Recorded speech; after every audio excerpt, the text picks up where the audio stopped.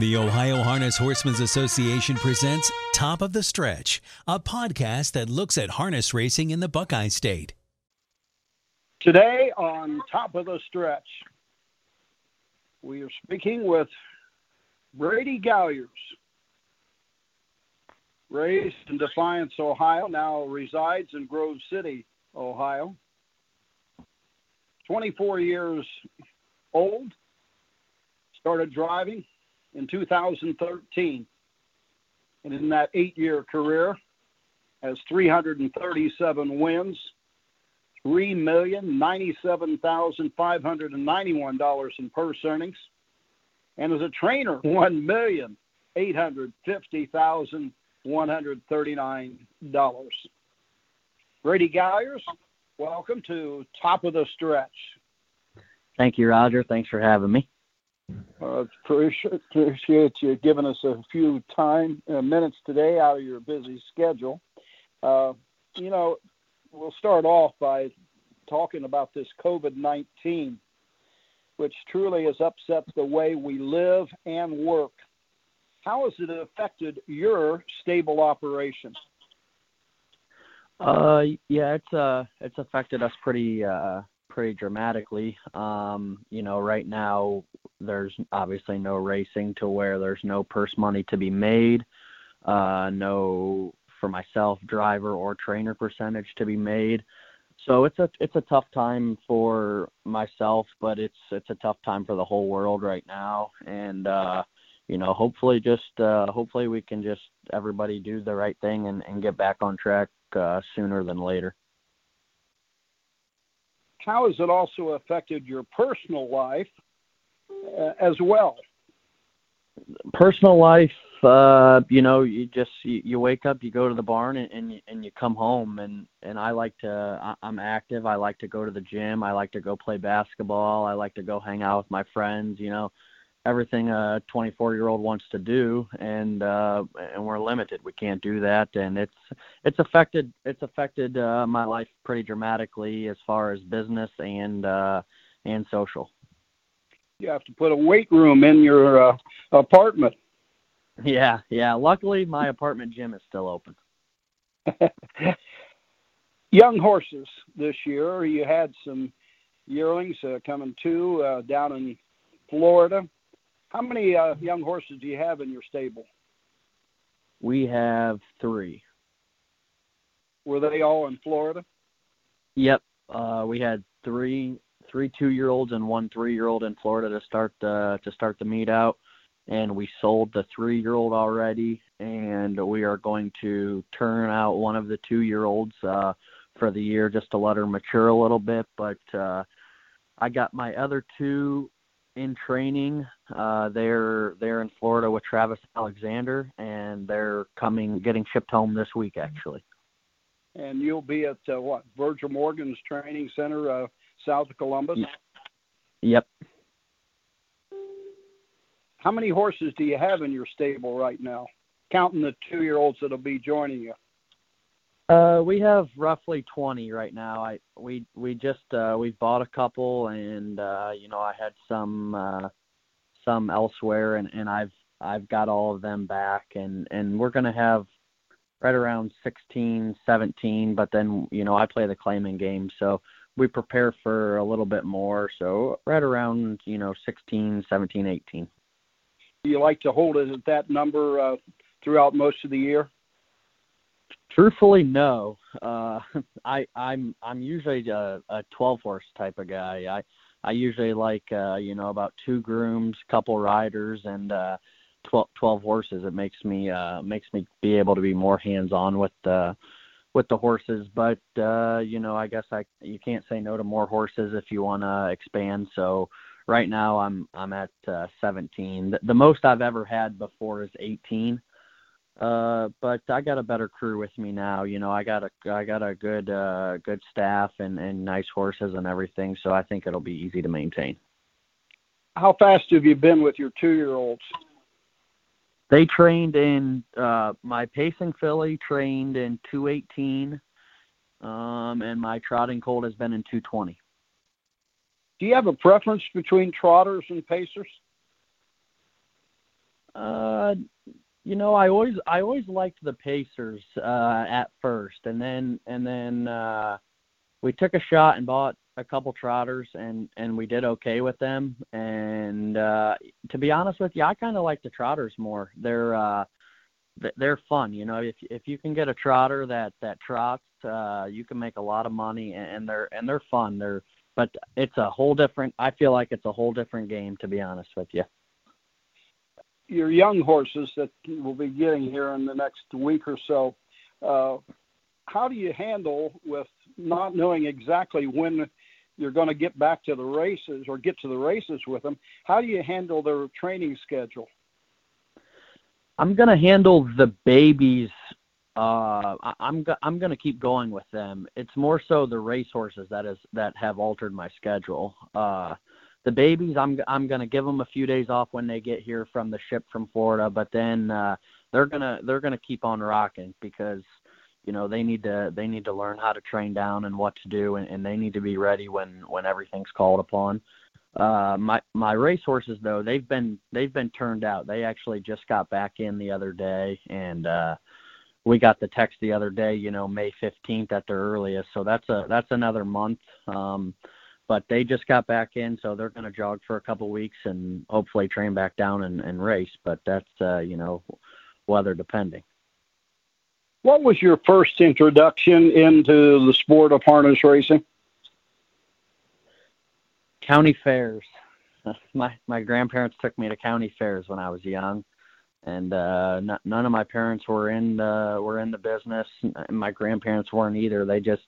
They went to the horse races at the county fairs, and they took me along, and I liked what I saw, and finally I was able to beg my parents enough to buy me my first racehorse. When was that? How old were you? That would have been probably in 2011 or 12, which would be, I was probably 14 or so. Did you know much about training horses, or who did you learn from?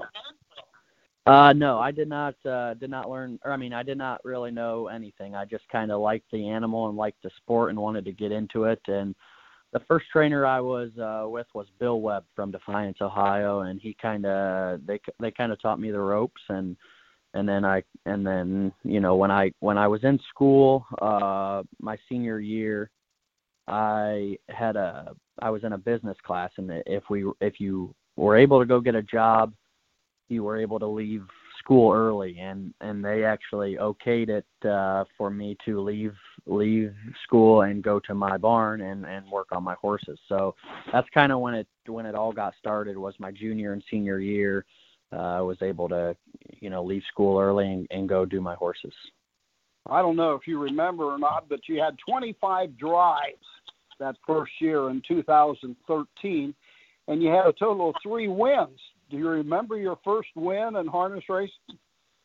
Yeah, Hoosier Park. Pari-Mutuel track.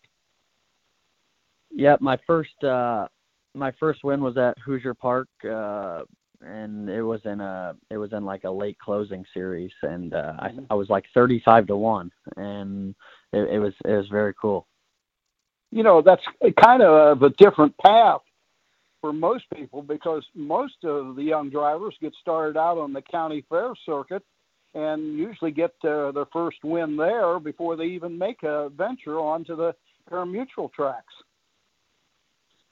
Yeah, it was just kind of tough. I drove at the fairs and stuff, but it was tough, starting out. I didn't know anybody and everything, and I was still in school and still in sports and stuff. So it was like a hobby at first, and then here we are trying to make a living at it. In harness racing, who in the past has given you the biggest piece of advice, and what was that advice? Honestly, probably most of the drivers we drive with, or that I drive with, they have all given me, some sorts of advice. But I would say, maybe Chris Page is probably because we moved in when I moved out of the house when I graduated high school. We moved in together and lived together for a few years. So, I was with him every day, and he was he was always helping me out. And I think the biggest advice I got from him, and like I said, all the drivers, is always be available. Qualifiers, and when, say, a driver calls off or whatever, always be available and always listen to what the trainer has to say, and you can have a good name for yourself. Most drivers, when they start out in the business, it's hard for them to handle defeat. Were you able early on to handle defeat until you got on the winning ways? Yeah, it was, it's obviously tough. I like winning as much as everybody does, but, this business takes time. You can't just jump right into it. And yeah, I kept telling myself that, hopefully one day it'll come. And, I think just time paid off, and it's tough, it's tough going to the racetrack and driving 1 or 2 a night, out of the 8 hole and finishing 6th or whatever. But you got to do it. You can't just jump on the 5-2 shot every race right when you start out. So yeah, I took it handily, I think. Is there a moment in those 8 years that you've been involved in racing that stands out over other events in your career? I've won a couple, series finals and stuff like that, and those have been fun. I would say probably winning the Opens have been one of my top things, top highlights and stuff. But I don't think I really don't think it's the matter of what class I was in. My parents, they don't come to the races much. So I think one of the best feelings is, going to the winner's circle, knowing, say, my mom and dad are going to be out there, because they came to watch me or whatever. That's probably one of the better feelings I've had in the business, because, none of us knew anything, and we just kind of took a shot on this business, and it's worked out well. And, it's, at the end of the day, it's still a family thing for me. So yeah, I would say probably meeting my parents in the winner's circle is one of the top highlights of my career. Is there a horse that stands out in your career? Yeah. I got a mare a few years ago named Jackie's Rocket. She was given to me for free, and she was unraced, and we worked our way up, and she actually won a couple Opens for me, and now she's a brood mare. So that's probably my favorite horse. I've had a couple others, but I think she probably is on the top of my favorite horses. Do you have a favorite racetrack that you like to drive at more than any other?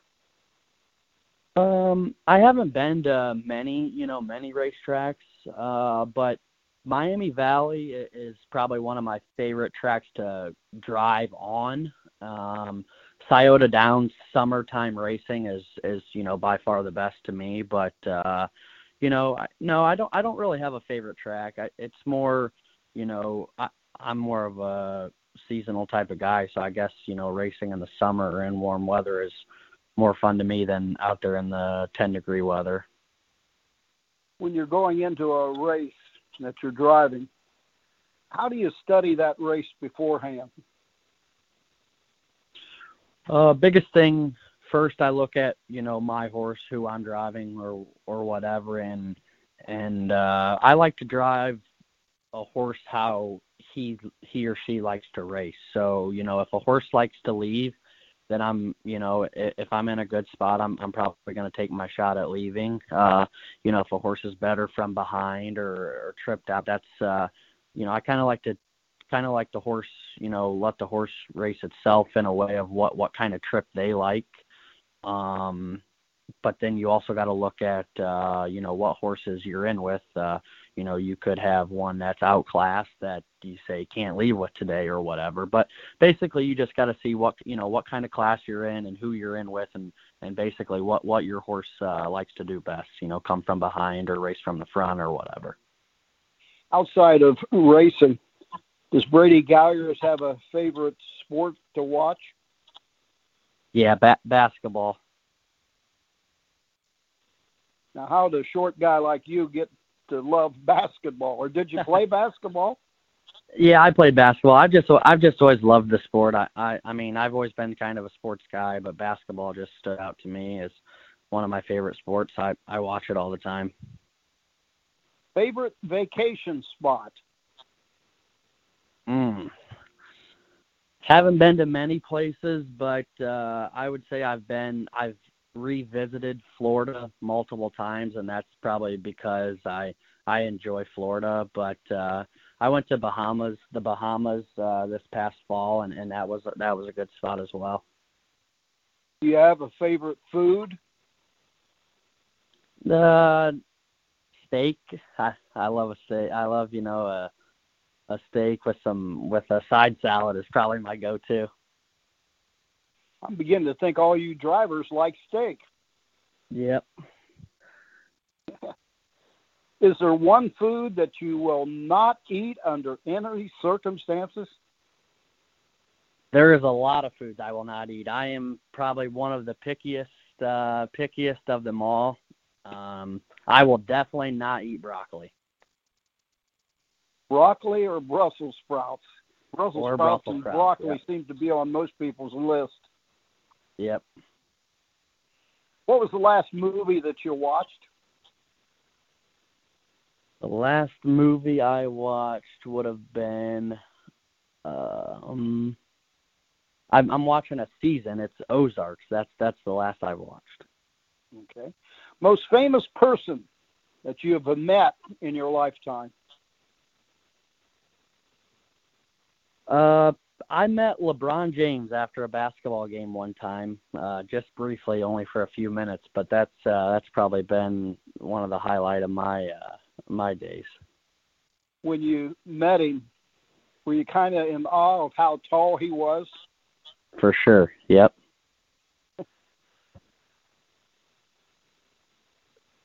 If you had to pick one person that's no longer with us, and you had a chance to go to dinner with them, who would it be? In harness racing? Harness racing, lifetime, anything. Lifetime, probably Kobe Bryant, honestly. Going back to basketball. Yep. Does Brady Gallers have any pet peeves or superstitions? Yeah, one of my biggest pet peeves would probably be if somebody says something and does the opposite. I cannot stand that. I don't. I'm not a fan of that. As far as superstitious, I mean, I'm not like very, very superstitious, but I will. I do the same routine, every day or going to the races or whatever, just because that's what I like to do. But I'm not very superstitious, no. What is that routine when you're going to the races? I mean, like I'll always, when I get there, I always do the same thing. I go blow in the breathalyzer, and then I go right for, say, the driver's room and just get my stuff ready, clean all my stuff and everything. And then I always like to take my bike to the trainer. I usually, they usually don't have to go get it. I always like to do that. And then if I have any of my own horses in, I always go see them, one of my first things to do, just to make sure everything's still good. Does Brady Gallers check all the equipment on a horse before you go to the racetrack when you're driving? Yeah. I mean, everybody always misses some things, and I definitely could get a lot better at it. I could get a lot better at, just catch drives for sure. But as far as my own horses, I always go check the equipment to make sure, we have the right head pulls on each side and everything like that. But as far as, a catch drive, I definitely need to get better at checking the equipment. Scariest moment in harness racing? Probably a horse. One time, a horse running off with me in the post parade, and kicking, and the bike was pinching him, and he was kicking excessively, and kind of running off, and that was probably the scariest moment of my racing career. Did you have a good outrider help you? Yep. And who would that outrider be? Cindy Johnson at Scioto Downs. And she is considered one of the tops in her field when she was active. Yep, she was great. Outriders are very important to harness racing, aren't they? Absolutely, yeah. You can. We wouldn't be able to do it without them, that's for sure.